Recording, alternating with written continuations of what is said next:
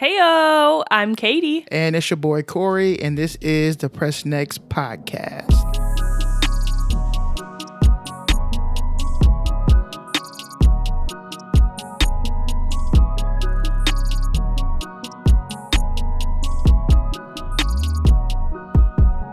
Welcome back for another week of the Queen's Gambit. Queen's Gambit, such a good show, man. Yes, we just finished watching episodes 3 and 4, and so we're just going to break it down and give you our opinions on the episode, what we liked, what we didn't like, what it made us feel. I know. I feel like these two episodes were definitely feeling episodes. Yes, for right? sure. It took you on a very like a dusty emotional journey, and I say dusty meaning like Explain dusty. Dusty to me is in a way kind of translates to like slow and drawn out. Okay. Right. Yeah, I like, can see that. You kind of accumulate dust over time. So, I can see that. Yeah, it was like a dusty, it didn't feel like it was long, but it didn't also like make your heart jump. It just like made you sink into the darkness of the stuff that was happening in your emotions. So I appreciated that one. It was just,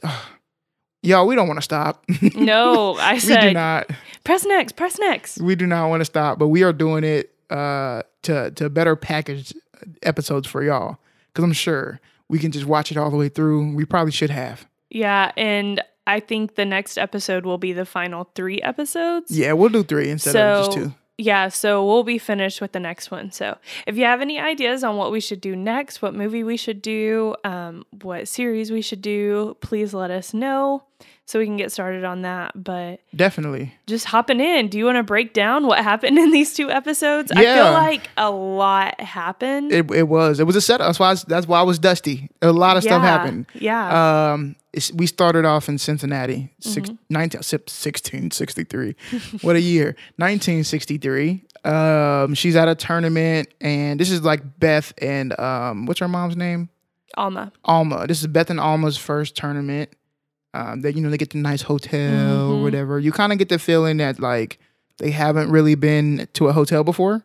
I got that feeling. Maybe you don't. Maybe like they've been to like motels that are like real kind of cringy because they walk in, they're kind of like awed in the room and they're like, oh, I asked for a good room and I got one. So I kind of got the feeling of like, oh, maybe this is like a thing for them because they haven't really been to hotels and they're about to start living lavishly. But that's interesting because I kind of took it the other way. Like they were like too good and like this was like a cheap. Well, I took it as Alma thinking that because I think that this was definitely Beth's first time in a hotel. Her jumping all on the bed. Yeah, but Alma, I feel like she'd definitely been in a hotel before and she was like, this will do. Right. I can see that. Yeah, so they're there and she goes to the tournament and of course, as she always does at the tournaments, as we know, she's kicking ass, taking names, doing it real easy. So that happened. The mom, Alma, asked Beth for 10%. Beth gives her 15 to be her agent, which we knew. I knew that was going to happen, and we'll talk about that a little bit later. But I knew this was the route that it was going to happen, right? But I feel like it wasn't as bad as we thought it was going to be. Yeah. Maybe not as bad. To an extent. Bad at moments. She had moments. We'll talk about those moments. Okay. Beth finally explains why she loves the game of chess. And I think that's really a really deep dive moment that I'll go into a little bit later. But that happens in episode 3. She meets with the apple pies, the social group, right? And the apple pies. Yeah, the apple pies. That was crazy. First off, I love apple pie. My favorite pie. Oh my God.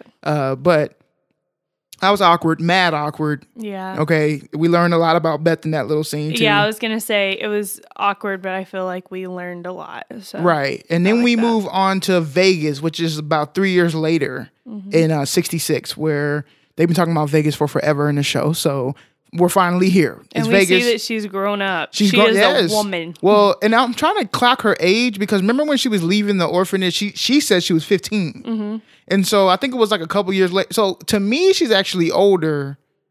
And I got to go back and watch this. I need to go clock her age because... Well, she said she was 15, but then... They tried to tell her that she was like... 13. 13, right? Yeah. So her actual age is by the time she it is now. I'm thinking she's like 19. Right. Right? Okay, so it's Vegas 66. She's older. You can tell she's kind of somewhat coming into herself and becoming like a different woman, a different person. Mm-hmm. She has an awkward run into her kind of old love interest. Flame. Yeah, very awkward. Very awkward. Yeah, I got the chessboard in the room if you want to come up to the room. She's like, oh, the room? We can play chess. I can be the king and you can be the queen.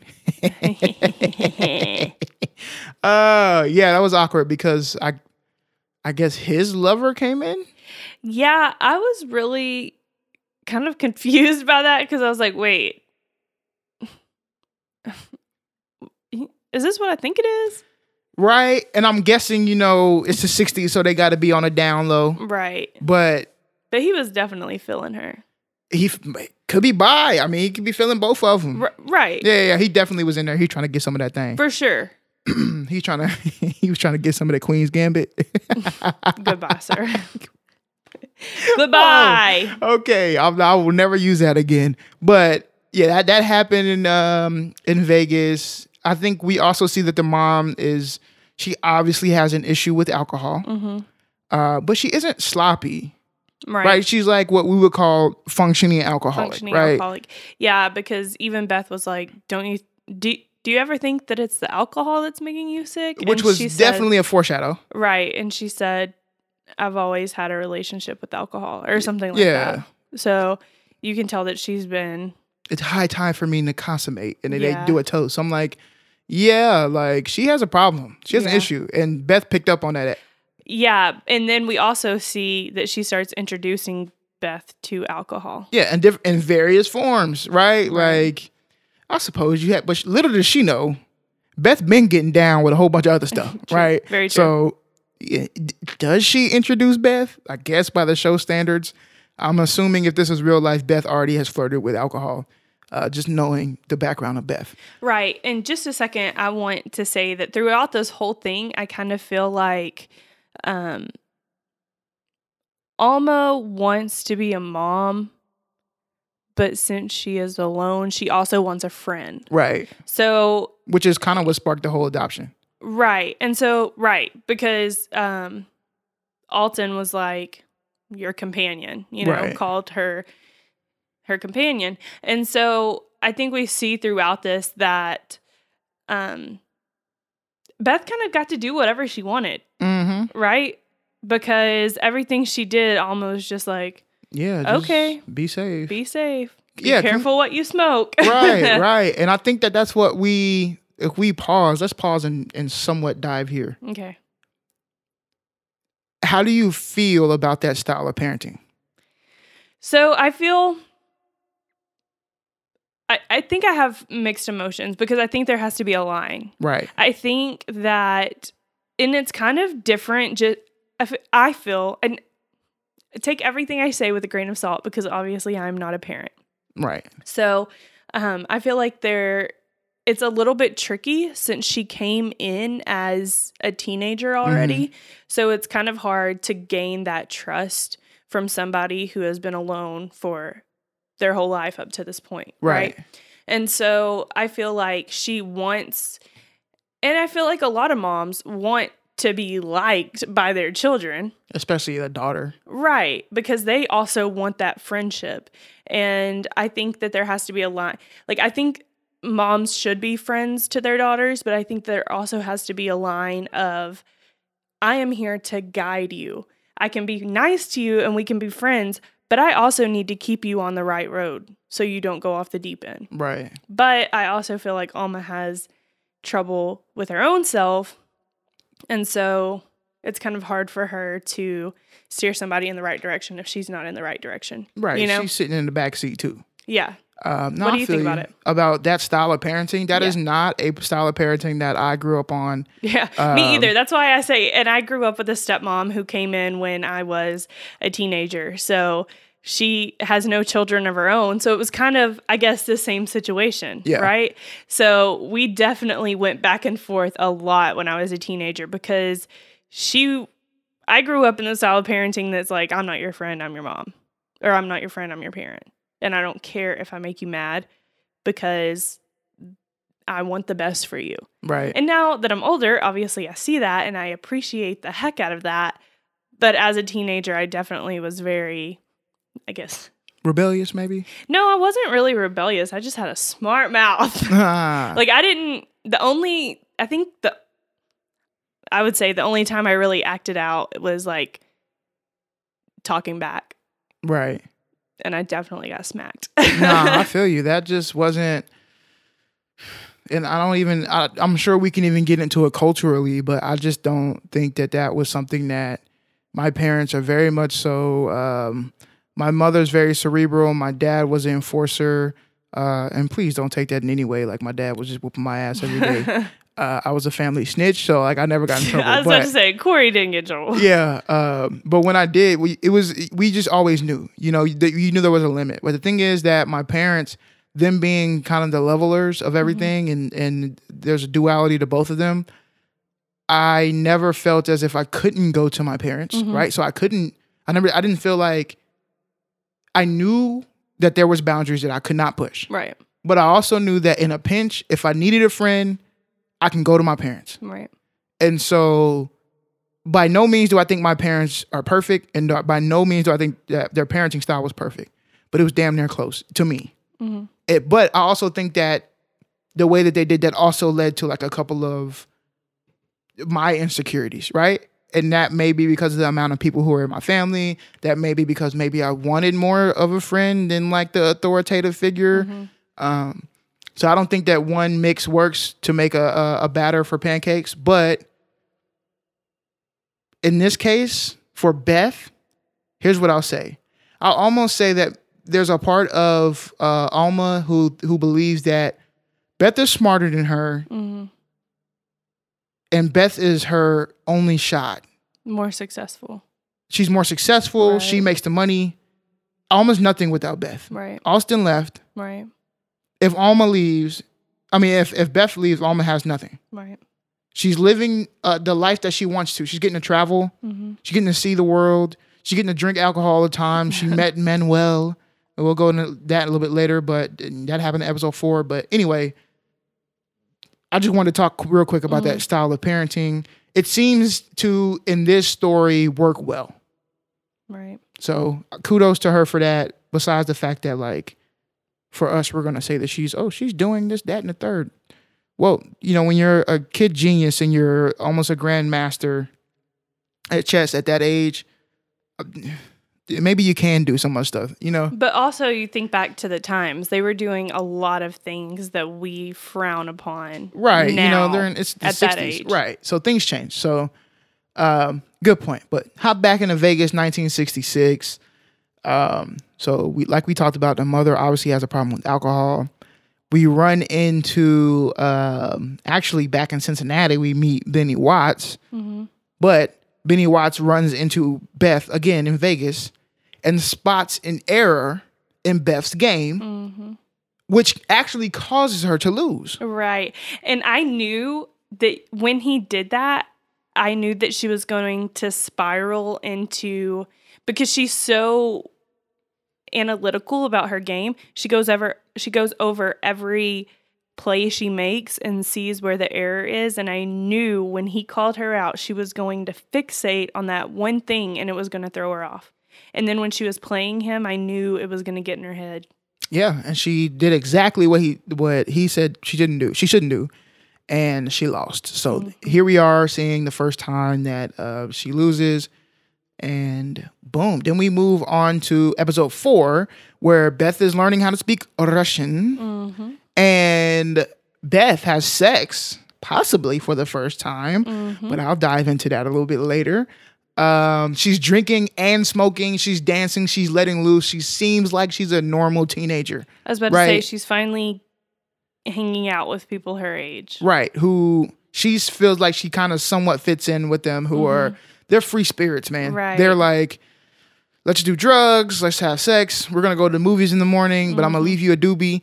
You know what I'm saying? Like, she feels like she kind of fits in there. Right. It was a fun time for her. So good to see her doing that. She graduates high school, which I bet she could have did 6 years ago. She's so damn smart. This is true. So I don't know why, they kept this going. They should have just advanced her out and just put her in a college. Then they go to Mexico City, which, by the way, if you've never been to Mexico City, I recommend. Very nice place. But they go to Mexico City, and Alma meets up with Manuel, her pen pal, who she's probably cheating on Austin with, at least emotionally. Right. Talking about we traded photos. But back then, I'm sure it wasn't risque, but it was risque enough, like some lingerie that was like, right, kind of poking out. Anyway, but still, pen pal behind the back of your husband, sending photos, y'all cheating. But anyway, so she meets up with Manuel. They go to this tournament. Beth starts looking, in my opinion, a little bit too far ahead. She underestimates her opponent. She meets the little Russian kid. She finally looking too far ahead because she knew that she was going to end up playing Borgov, or yes, okay. Borgov. There you go. And then actually, there's a scene in there where when she starts to play him, when he walks up, the little kid walks up, Borgov walks right past her. She stares at him. They stare at each other, and he comes to sit down to meet Beth, and she kind of like dismisses him. And this is classic, like.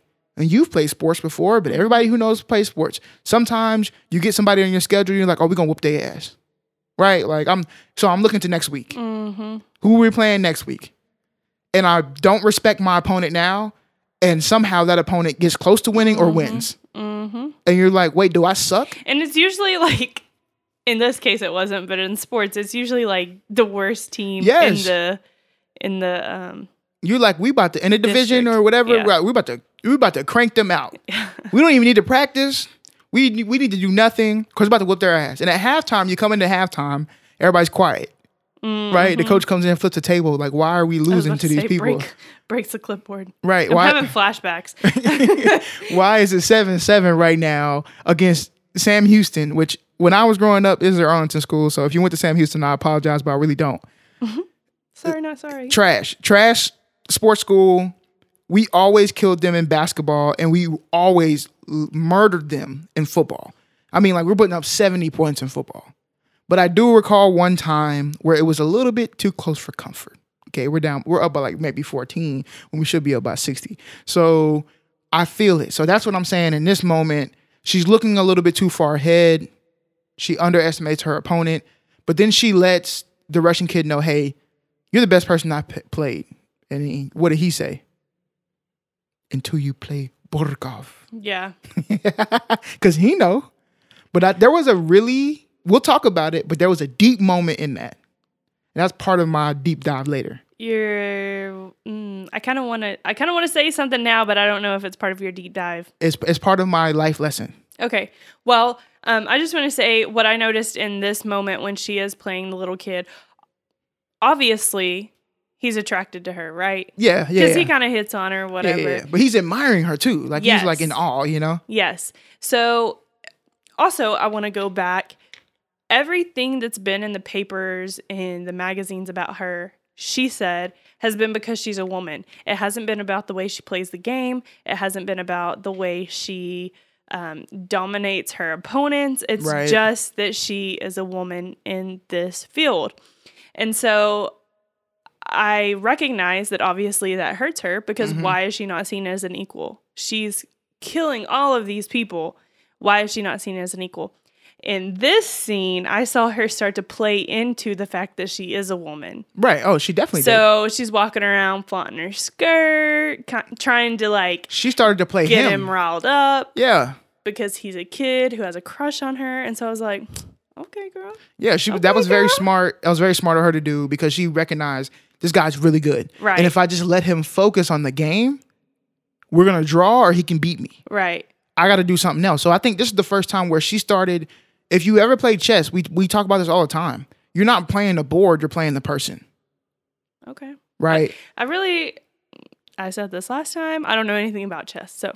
Yeah, so yes, you are playing the board, obviously, but the strategy comes from the human. Right. So sometimes what you need to do is find out that person's weakness, which is why old buddy, Benny, was studying her. He found out her weakness. They talked about, remember the janitor talked about her anger. She has so much anger. That's part of her weakness. Just somewhat what the Russians were talking about on the elevator. Right. So I think in this moment, she matured as a player to understanding that I'm not just playing the board, I'm playing this guy. And I can throw this guy off because he has this crush on me. So let me just do some stuff and intimidate him. That wasn't just also a crush move. That was a I'm better than you move. I need you to think that I'm better than you. How amazing am I that I can walk off when you're doing your turn? I'm gonna act like this is nothing. That's intimidating, especially as a kid. Right. At first you was sitting down, I had you for 5 hours. Now you come back and you act like this is nothing. It's like you yawning. You know what I'm saying? True. So Very true. 2 things you can play, and you played him, and then he said it, for you, Beth Harmon, I will resign the old fashioned way, so he did definitely have a crush on her. But then we come to the moment we've all been waiting for. Beth plays Borkov. And Beth loses to Borkov. I have to say his name like that. I'm sorry. That was huge. It was super, like, a big moment. But I think that it wasn't too big for us because we knew how much of a badass he is. Right. So it wasn't like she just lost to some simp. Right. You know what I'm saying? She lost to somebody who is a grandmaster, an international grandmaster. Right. And I like the elevator scene because I like that it showed that he also knew how good she was. Yeah, he respected her. He wasn't coming in thinking that it was nothing, right? Right. He knew exactly who his opponent was, and he knew how good she was. He respected her. And that's what you gotta do. Unlike the people in his entourage. Right, because they were like, oh man, she do this, she got this flaw, she this, she a girl, just much like other women. And he was like, okay, shut up. This other girl can whoop y'all ass. Okay, I'm not finna slip on this girl. This girl is respectable. Okay, and then she goes up to the room to talk to her mom, and we find out that Alma is dead in the bed. And as she's talking, my literal comment was, is she dead? I said it just like that too. Is she dead? And she was dead. Is she dead? I wonder what book she was reading. She had a book on her stomach. Yeah. So I kind of wonder what book it was to see if it played into something, but topic for another day. And then, the mom dies. Austin still an ass. And now Beth is alone again. So that is the overview of what happened in episode 3 and 4. If you already binge watch it, you need to remember those are the things that happen. I think some general comments. We move on real quick. Here's what I will say about these 2 episodes, the culmination. I put this in the Facebook group. I maybe put it on IG. The lighting in this show is incredible. I agree. Here's why it's incredible. Let's just break it down for you. They're using so much natural light. And I think the reason why they're doing it is to show the older times when you had to light candles and stuff like that, where electricity wasn't as popular as it is now. And so you would go to rooms and basketball courts. I mean, I've been in old gyms before. They didn't actually even have lighting. They were facing a certain side of, east or west side where the sun would come in the afternoon. And so all the light would just be from the sun. And these are stuff that are built in like 40s and the 50s, right? These gyms and stuff. So if you look at the hotel scene, it's specifically in Cincinnati, also in Vegas, the light, none of it is coming from practical lights. And practical lights are, just to explain to you, like your lamp would be a practical light. Okay, so they're using a lot of natural lighting or schemed natural lighting, which is that they take these lights and they put them outside and they essentially make it look like it's natural. Right. Yeah. So the feel of it is supposed to be natural lighting. I'm sure they're using these expensive ass HMIs that are very bright and they're pumping them into the thing. But either way, the lighting is incredible because the lighting shows so much emotion of what's going on. So I'm going to try to find some more shots that I love and put them in there, because if you cannot appreciate the lighting in the show, I don't think you can appreciate nothing. Okay. Yeah. Like, the lighting is incredible. Yeah, it is. Also, I just love this show so much because I love the time that it's set in. You like the 60s? Yeah. Well, I like the clothes and the music style, and it's just really neat. Yeah, the clothes are definitely nice. I like that style. I do too. You loved her swimming, her bathing suit, right? Yeah, I did. And the dress she was wearing. Yeah, she's cool. She's dope. the dress that she bought that she was eyeing in the store. She bought that mug and was wearing it first thing in episode 3. Coming in hot with it. All right. My favorite portion. Let's roll it off. Questions. 21 questions. Okay, so starting off, how'd you feel about the episodes? 9. 1 to 10. 9. 9. And I say that because, as I said before, it's hard to get a 10, and for me at least. But this is me being, again, stingy with my 10. I could easily give this a 10 because the writing was pretty flawless. The acting was pretty flawless. So where's the discrepancy? The discrepancy is not necessarily a discrepancy. It's just there wasn't one moment. No. There wasn't one moment that a 10 to me. There's moments where my jaw's like, wow, and I'm so in awe because I understand the effort that it took to do this, and it was something very different. So there hasn't been any of those moments. Now, there was a 10 moment, but I don't think that moment carried. I'll go into it later. There was a 10 moment for me, but I don't think that moment carried into the rest of the show. Okay. So that's why I give it a 9. 9 to me is, might as well be a 10. 10 to me is just like, I'm never going to shut up about it. If you get a 10 out of me, I'm not going to shut up about it. It's forever going to be cemented in my mind as one of the greatest shows or scenes or whatever to ever happen. So, okay. But what you got? So I actually do give it a 10 just because there was nothing that also made my jaw drop and say, wow, but there was nothing that I could dock from it. I feel you. So, I feel you. I got a 10. 10 out of 10. While we're on it, what's your favorite scene? Ooh, I have several. So okay, no, I feel you because I have a lot too, so it's hard to me to like dwindle down to one. Yes. So same. run them off. Okay, so my first favorite scene was when she hangs out with the apple pies. Ugh. I hate that. Right. I hate that. I hate that name. But I really like that scene because it shows that she is still in school. She's still trying to connect with these people who are her peers, even though we saw her signing autographs. We saw that people created a chess club because of her. That's true. We created a chess club. So I think that it was really cool to see that she was still trying to be her age, even though we clearly know that she is definitely advanced for her age. Right. And she just doesn't fit in, and that's okay. And I love that we got to see that, and I love that she realized that, hey, I'm just not like these people, you know, because I'm sure at some point those are the popular girls, and those are the ones that she wanted to be like, and now she's like, y'all are boring, or y'all are weird, because, you know, they were dancing to the guy, and like they felt like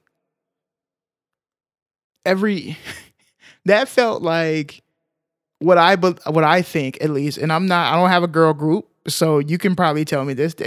They felt like what I think the girl gatherings are. Yeah. Is that what your group chat is like? Yeah, kind of. Am I being sexist? Yeah. I'm sorry. I'm trying to be I'm trying to be honest and vulnerable. I feel like if there's a bias here, this is exactly, and it might be because this is where I'm getting my biases from, right? From watching TV shows. It just, when I watched it, I was like, wow, this is exactly what I would imagine would be happening. Right. Right? They're talking about guys and who would you want to trade your rook with? You know what I'm saying? Like type of stuff. But maybe at that age. Yeah. So that was a good one because I love to see that her realizing that she's not like these other girls. Right. My second favorite scene was when she was at the hotel and the twins went swimming with her. Yes. Because we really got to see that she has true friends at this point. So those two guys, they're great. I agree. I love them. Mike I love and them Matt. so much.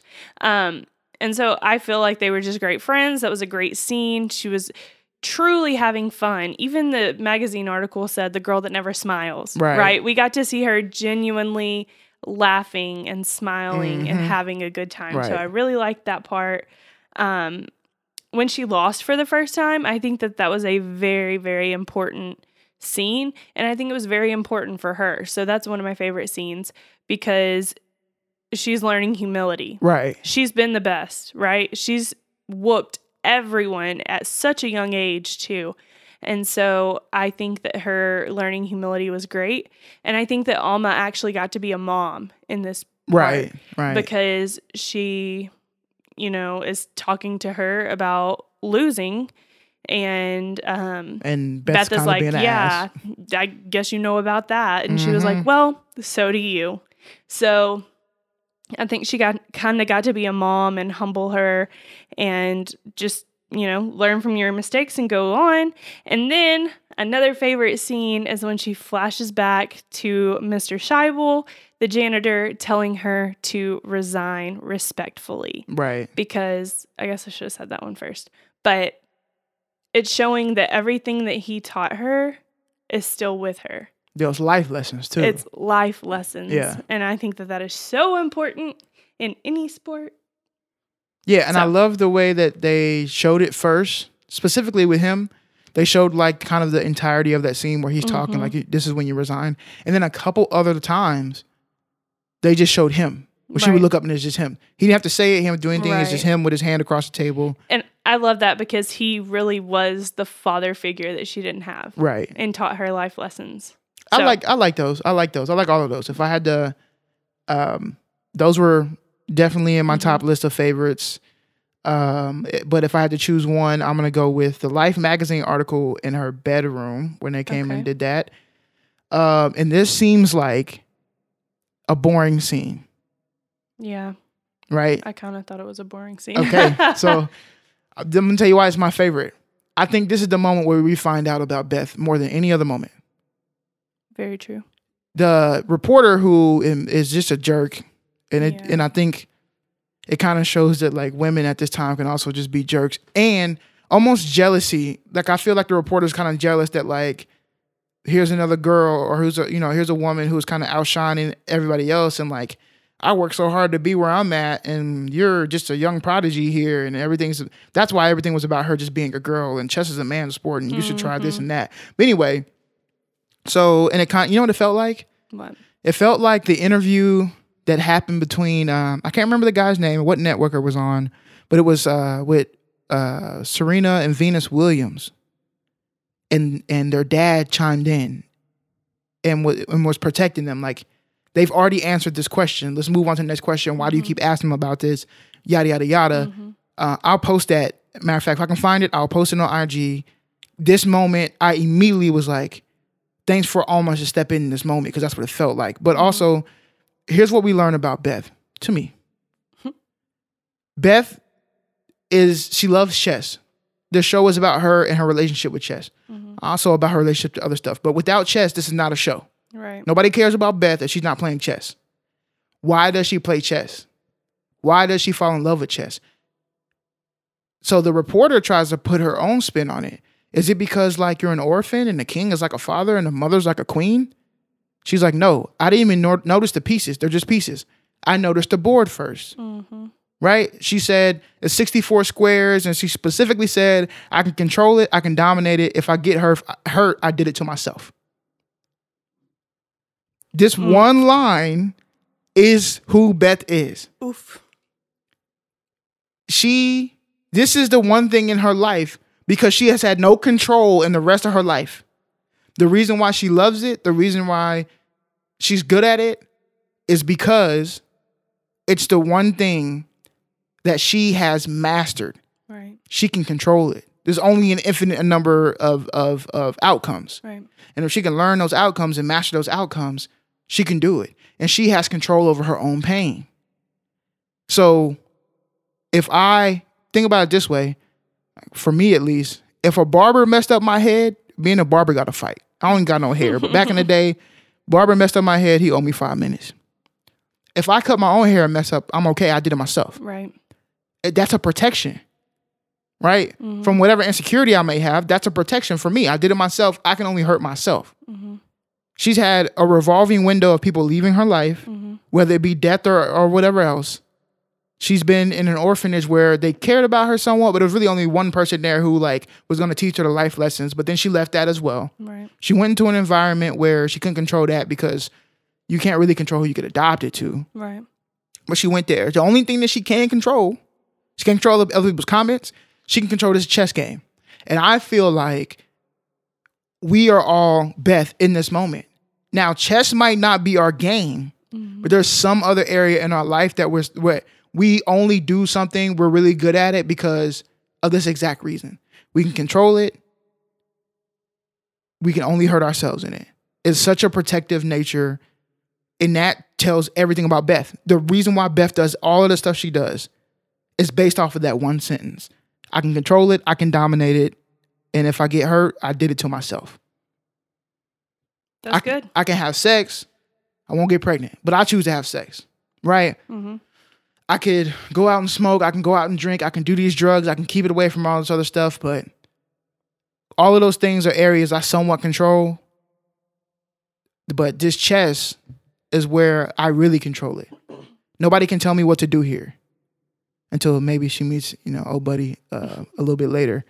But he didn't really tell her what to do. He just told her what her weakness may be. Right. Yeah, that's good. So I think that. To me, that was it was an interesting way to get to like, how do we stop using imagery? Because they've done a great job of using imagery of showing who Beth is. How do we lay it out on the table for you? How do we have her tell you who she is without her telling you this is who I am? Right. Right. Because saying this is who I am is cheap. Right.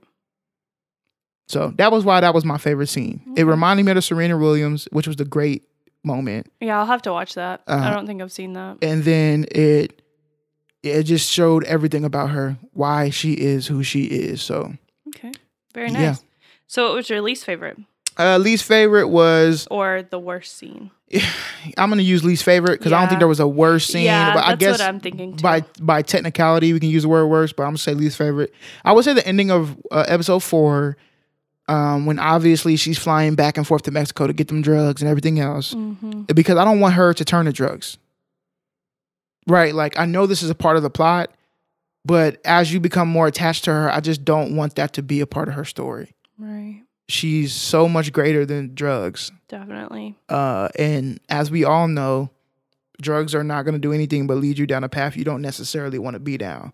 At some point, it's going to put you in a place where you can control something. And so and that's really the reason why it's my least favorite. It's just because like, that's an emotional scene. It's like, man, you're just seeing somebody,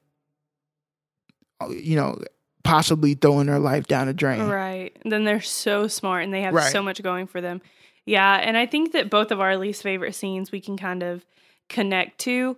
And so my least favorite scene is when they're in Mexico, and it kind of feels like Beth is having to be the mom, right? Right. Because Alma's going out with Manuel. Since you say it like that every time. The mom's going out every night, coming home at the wee hours of the morning, 2:30, 3 o'clock. Not really going to her chess set? Matches. Yeah. I was like, chess mates? That's not it. Chess meets. Matches. She's not really going because she's all about Manuel, right? Right. And the scene that I really hate is when Manuel leaves and Beth is she doesn't have to, but Beth is comforting Alma and she's like, sorry about that. Because it just feels like Beth is still a child, right? Like, even though she's a little bit older, she's graduated by now, she's still young. And when I say a child, like, I don't want to say mentally a child, but emotionally. Right. She doesn't have the emotional competence of an adult. And so it just it sucks wanting somebody to be a parent and then you having to step up to be the parent, right? Like, that was my least favorite scene. I feel like Beth really needs someone I don't think kind of stumbling on my words because I'm going back and forth. She doesn't need someone, but she wants someone to care about her, you know? Definitely. She wants somebody to care for her and care about her, and I feel like she's not getting that out of Alma. Although I will say that she introduced her as her mother. Yeah. They were holding hands on the plane. Both of those really kind of surprised me because I was like, oh, maybe they have a better relationship than I thought. Oh, definitely. She even went. Remember in the back of the car after she lost, she reached for Alma's comforting. So I think you're spot on. I don't think that she needs it, but she definitely wants it. And I think that was even the point of you remember at the beginning of episode 3, the very opening of episode 3 was her real mom, who we can see has a slit on her wrist, which is actually vertical. So she really tried to attempted to take her life before. So she stayed alive, obviously. She goes in the water and Beth kind of freaks out because she doesn't see her. And then the mom comes back from the water or whatever, and they're like inseparable in that scene. Remember, they're like jumping for joy and she's carrying around and swinging around. So I think that was a way of leading kind of the foreshadow of like, that's what Beth wants. She wants that connection. She doesn't need it anymore because I'm sure that's her life is so buried into chess. Right. She can remind you, she can control it. When she's playing chess, she's not thinking about her mom. She's not thinking about the longing, right? However, here comes Alma. Alma is now coming to her matches. Remember the first time she went to a match, she said, "Did you see the whole thing?" Right. Right. So now she's getting used to that again. She's getting used, right? Just as she's getting used to Alma becoming a mom and her having a mom again, Alma's gone. Right. Yeah. So that tough. Don't tough. that. Yeah, but I feel you. Do you have a scene that you were just like, what is going on? Why is this here? Not that I can think of, actually. Okay. I thought long and hard about it, but I don't think so. I think everything, like I said, I give it a 10 out of 10 because there's nothing that I don't like or don't agree with. Okay. So, well, what about you? I was confused at first about the little Russian boy. Okay. I'm somewhat confused by the zoo. The zoo, and now that I think about it, I'm somewhat still confused about the zoo. That's a good point. Oh man, I put the Russian boy on here, but I really want to change it to the zoo. Okay, it's your podcast. You can change. I can do whatever I want to, right? The zoo is probably one I'm like, I don't know. Maybe I didn't need that. Yeah, I thought about that too, but then I thought that it gave us an insight on the Grandmaster and how he is a family guy. Right. But even then, like, what does that mean? Yeah. Like, what does that mean to? And I know that the zoo was supposed to be her relaxing or whatever, but was it really relaxing when she went there? She got smashed because she's drinking, and then she sees Borgov, and then it goes back to the chess matches or whatever. Right. This is true. So the zoo one I'm kind of iffy on, and then which is also why I may have gave it a 9, but I forgot about that. Anyway. The little Russian boy, I couldn't for the life of me figure out what was the point of that scene, but I think it gave us a little bit of insight to Beth. She's matured a little bit. She's almost taking in what Alma said about like there's more to life than just chess. Right? Remember that whole thing. Right. She is asking the Russian kid, Beth is asking the Russian kid, what do you do? You're going to win in 3 years. You're going to be 16. What next? And he's like, I don't understand. You're going to win at 16. What are you going to do with the rest of your life? He's like, I don't understand. True. I think what she's saying, she's talking to herself. Yeah. Beth is playing herself. The little Russian kid is her. Right. This is at a younger age. She's having that conversation with herself. What are you going to do? When all of this is said and done, you've became the Grandmaster or whatever else. What are you going to do? Yeah. Maybe the little kid's going to come whoop your ass. But then either way, you've met your life goal. If that's your life goal, that's the top. You've reached the pinnacle at 16. What else? What then? Yeah. That's true. Probably maybe a little bit of what she's been thinking to herself as she's grown older, which is why she became maybe a little bit more loose into her life. But I'll probably say that was one I was thinking at first. Why is she there? Or why is it there? But I think it offers a little insight. But agree. Anyway, who do you love the most? And you can't say Beth. Excuse me. This is your podcast. You can do whatever you want to do. I'm going to say Beth. Why? Didn't see that coming. No, I love the good Beth. So I love when she's playing. I love her. I just love her as a character. I love her resilience. I love her drive. I love that even in her off time, she's practicing. I love that when she came home from the matches and she was playing and her mom was like, "What are you doing?" And she said, "Replaying all of my plays to see where the weaknesses are." Mm-hmm. That shows so much dedication and love for the game. And I love that. I respect it because my lazy ass would not. No? Yeah, You wasn't first in the gym when you was playing softball or nothing? No. Nah, I mean, I feel you. no. I think this is though like an insight into like the greatest. They always say like people like Michael Jordan, LeBron, and stuff like that. This is what they're doing. It becomes their life, and and that's kind of the moment where we start to see the mom saying like, "Well, there's other things than just chess." Right. You know, exactly. And I think it's kind of hard for some people, to accept that. But we'll talk about that a little bit later. Yeah. Who do I love the most? I'm not gonna say Beth. It's very obvious for the first 4 episodes. I love Beth. I feel like I have like a lisp, but I love her the most. Mm-hmm. I connect with her the most. Mm-hmm. So every time we do this, I'm gonna try to find somebody either different or other than Beth that I enjoy, and it's the twins. Yeah. Mike and Matt, and simply for what you said earlier, they're genuine friends. Mm-hmm. They don't care that Beth is a female. They don't even care that she's They don't care that she's the greatest. They just want to help her. They want to be around her. They're always somehow around where she is. They recognize stuff like I loved whenever they went to go eat, and then afterwards she was like, "Oh, hey, your mom got a new friend." That to me lets me know that like they pay attention. Mm-hmm. They remember. They're still connected. Like I enjoy that. They jump in the pool with her, when they probably weren't even intending to swim or whatever. So it really just shows that like these 2 people are going to be 2 people who are always going to be in the corner of Beth. Right. And I enjoy them because throughout the show, I don't think that there's ever been a moment where I was like, on them. But, even at the beginning when they were like, yo, you, what? They didn't know who Beth was. Mm-hmm. And so when they're like, are you serious? You're going to play this person and that person? Like, they're really good. That's not an indictment on Beth. You know what I'm saying? That's just them like not understanding who Beth is. Right. And then they figure out Beth and they become better friends with her. So yeah.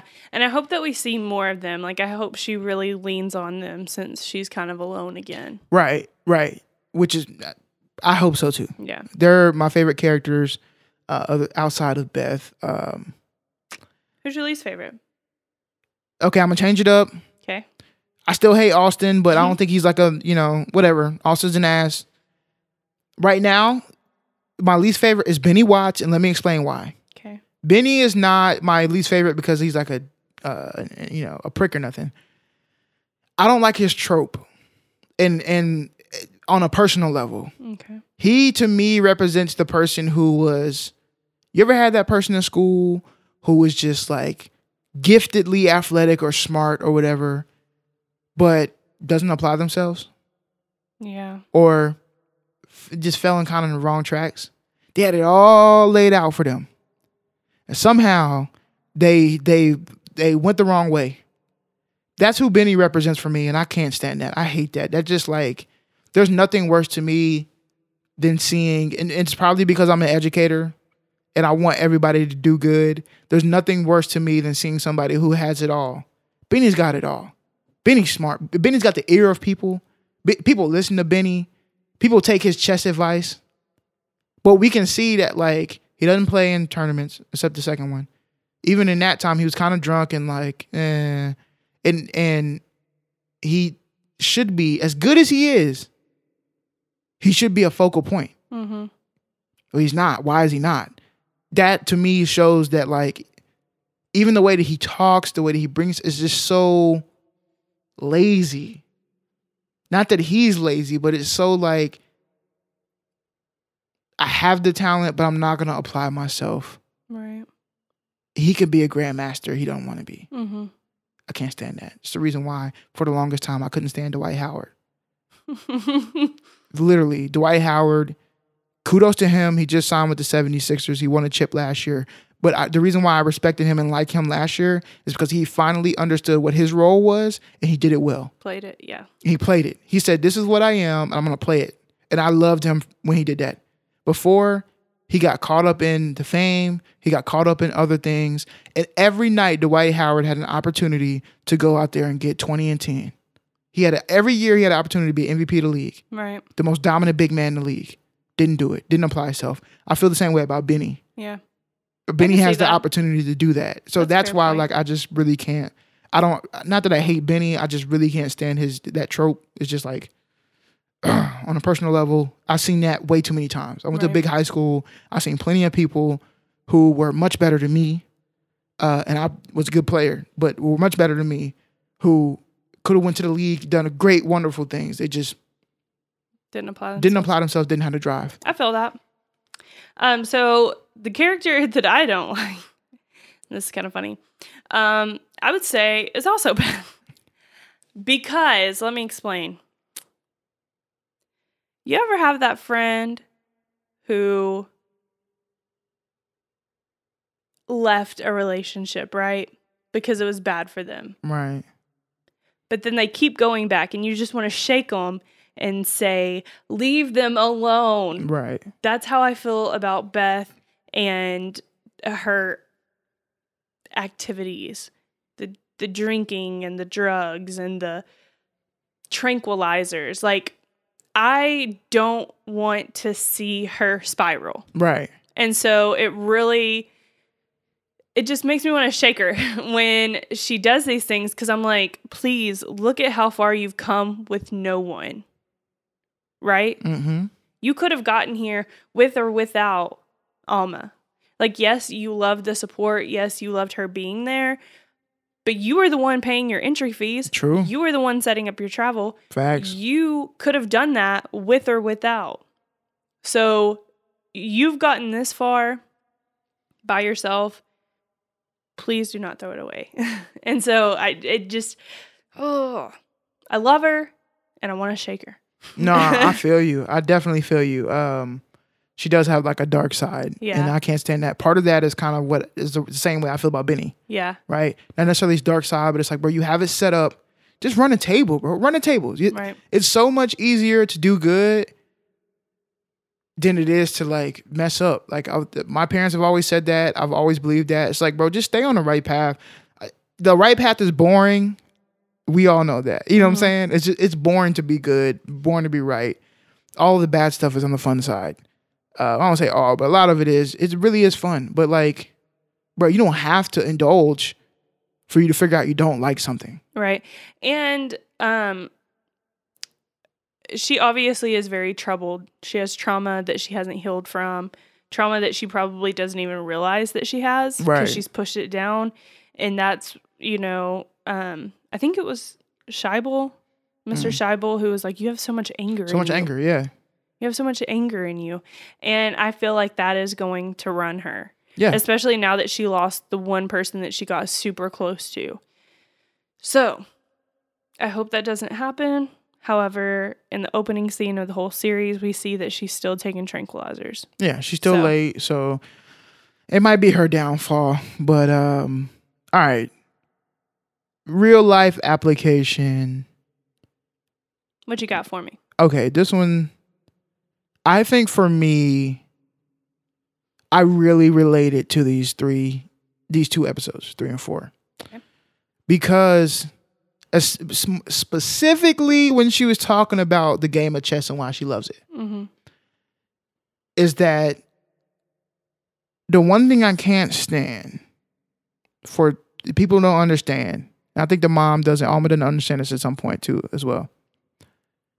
When you are when you're that passionate about something, when you see it that way, when I see it as I can dominate it, it's a part of my life, it's a force, it's my realm. It is not just a game. Right. And like the one thing I could not stand as an athlete, specifically when it came to football, sometimes when it came to basketball, but my passion for football was my most passionate area. Don't tell me, at least back then, and even now, it's not just a game. So much more than a game. Right. And, I mean, just think about it. What in life gets you upset if you were to lose it? Or if you couldn't control it and it didn't work out the way you want to work out? What? Do you have anything? everything. No, I'm a no, control. no. I like control though. So Right. So, it could be that it's everything for you. you. It could be that it's everything for you. It could just be one thing. It could be. But the real question I'm getting at is that why does it make you upset? Because you can't control the outcome. Is it also For because me. right? Is it also because you've put, or maybe you perceive that you've put more into this than just what the average person would or whatever. Yeah. You care more about it. Yeah. That's why I'm upset. I care more about it. Yep. I'm 100%. mad. So the way she sees it, like that was like a huge thing for me. This sport is not just a sport to me. The way that I watch football now, you watch me watch football. I stand up the whole game. I'm very in tune with the game. Sometimes I'm calling stuff before the sports caster calls it, and you're like, oh, and I always say, put me in the booth, right? I don't see football is not just a game to me. That was my kingdom. That was my realm. When out of all the other sports, I could hide behind my my helmet. I can hide in my shoulder pads, and I wasn't Corey. I was just 77. And I was a member of the offensive line. Oh, line? Right. You know what I'm saying? I was a fat boy. Shout out to the fat boys. Fat boys. And I was good. I was damn good at it. And you wasn't good. You could be stronger than me, but I was still going to beat you. You could be faster than me. I was still going to beat you because you're not going to be smarter than me, and I'm going to put in more work than you. Okay. And what that did for me in my life, the confidence I got from football and playing that way, and in between the lines, bled into my the real life, right? So football to me was that. It was where I could be a king in my kingdom. When I had 10 brothers and sisters that was doing a whole bunch of other stuff, you know what I mean? Mm-hmm. So life is more, games are more than that. People are more invested to everything that they're doing. The life lesson for me, the real application is I can see the way she plays chess is the way. It was more than a game to her. It was her domain. And I see that in the way that I played football. And sometimes the way I still play other stuff, but the way I play football and the way I love the game of football, that's my domain. And I would be devastated if football was taken away, you know? Anyway, what about you? Yeah, I like that a lot. You talking also reminded me of the scene where she's playing through every scenario in her head and you actually see the chess pieces. Yeah. Moving around. I really like that scene. I forgot to mention that earlier. What I took away from these episodes and what I can apply to daily life is the lessons that sports teach you. Obviously, you and I were both involved in sports. Heavily. Chess is a sport. And I think that it just shows you so much outside of the sport. Like you were saying, it shows you when to resign. Yeah. Respectfully. Maybe not resign, but you understand when you need to walk away. Right. Whether that's in a relationship or an argument or a job or, you understand when you can no longer do anything else, you can't make any more moves and you need to just step away respectfully. And just the things that come out of it. I have coaches to this day who their words are still in my head. Yeah.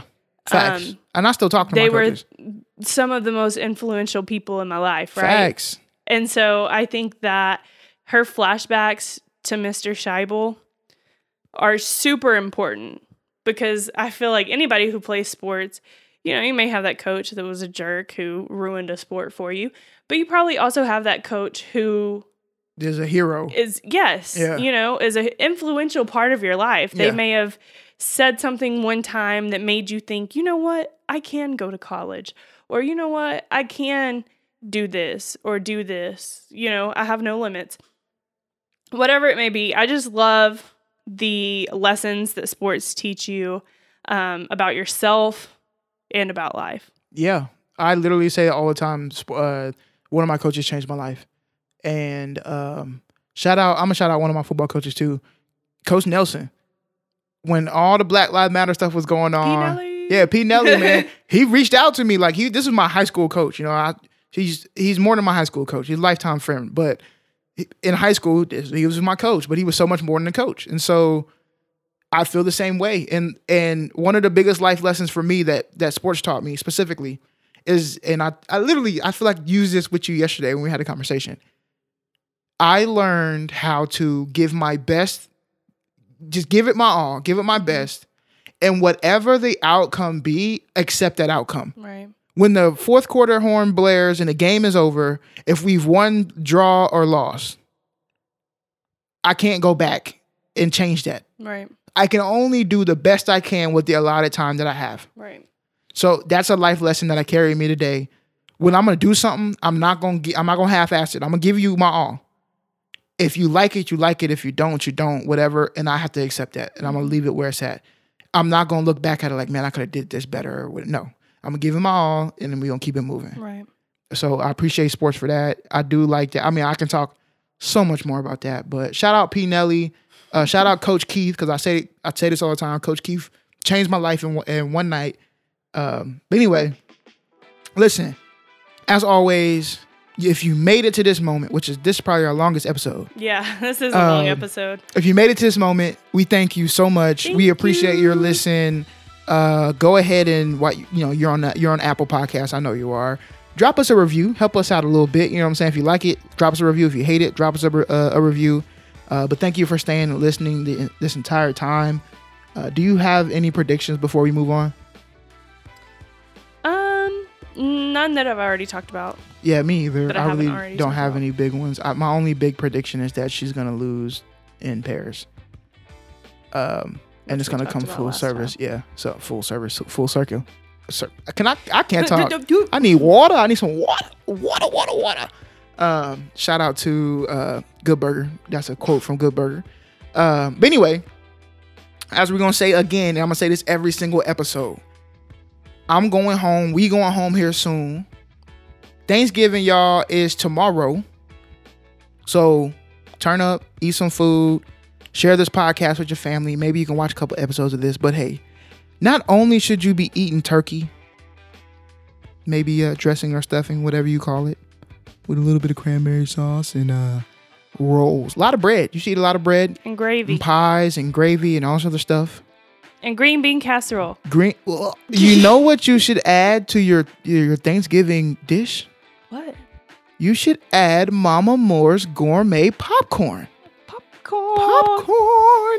Please go on the website. You know what I'm saying? Get you a little package. Get you a little bundle. Order that, and when you get to the checkout, put in the code. Press next. Get 15% off your order. If you walk in the store located in Grand Prairie, Texas, let them know we said hi. You say hi.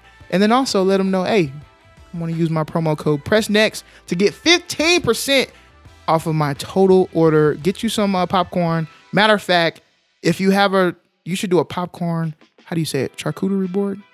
Yes, charcuterie. Charcuterie board. Do a popcorn one. Do a gourmet popcorn one. How cool would that be? That would be cool. Also, they have smaller bags, great for stocking stuffers. Yes. I know someone, shout out to Lauren, said that she has her company doing the company gifts through Mama Moore. So we super, super appreciate your support. And I know Mama Moore's does too. Yeah, she straight up did this. We don't get anything off of this, y'all. Yeah, nothing at all. We don't make no money off of this. We don't. We just really love popcorn, and we wanted to give you guys something that you could also enjoy with us. Exactly. And she was amazing enough to, no questions asked. She was like, I got you. I support what y'all doing. I got you. So. And support small businesses too. Definitely. I mean, with COVID, it has definitely been a hard year for small businesses. Mm-hmm. So if you got the coins, we definitely would appreciate you supporting her business.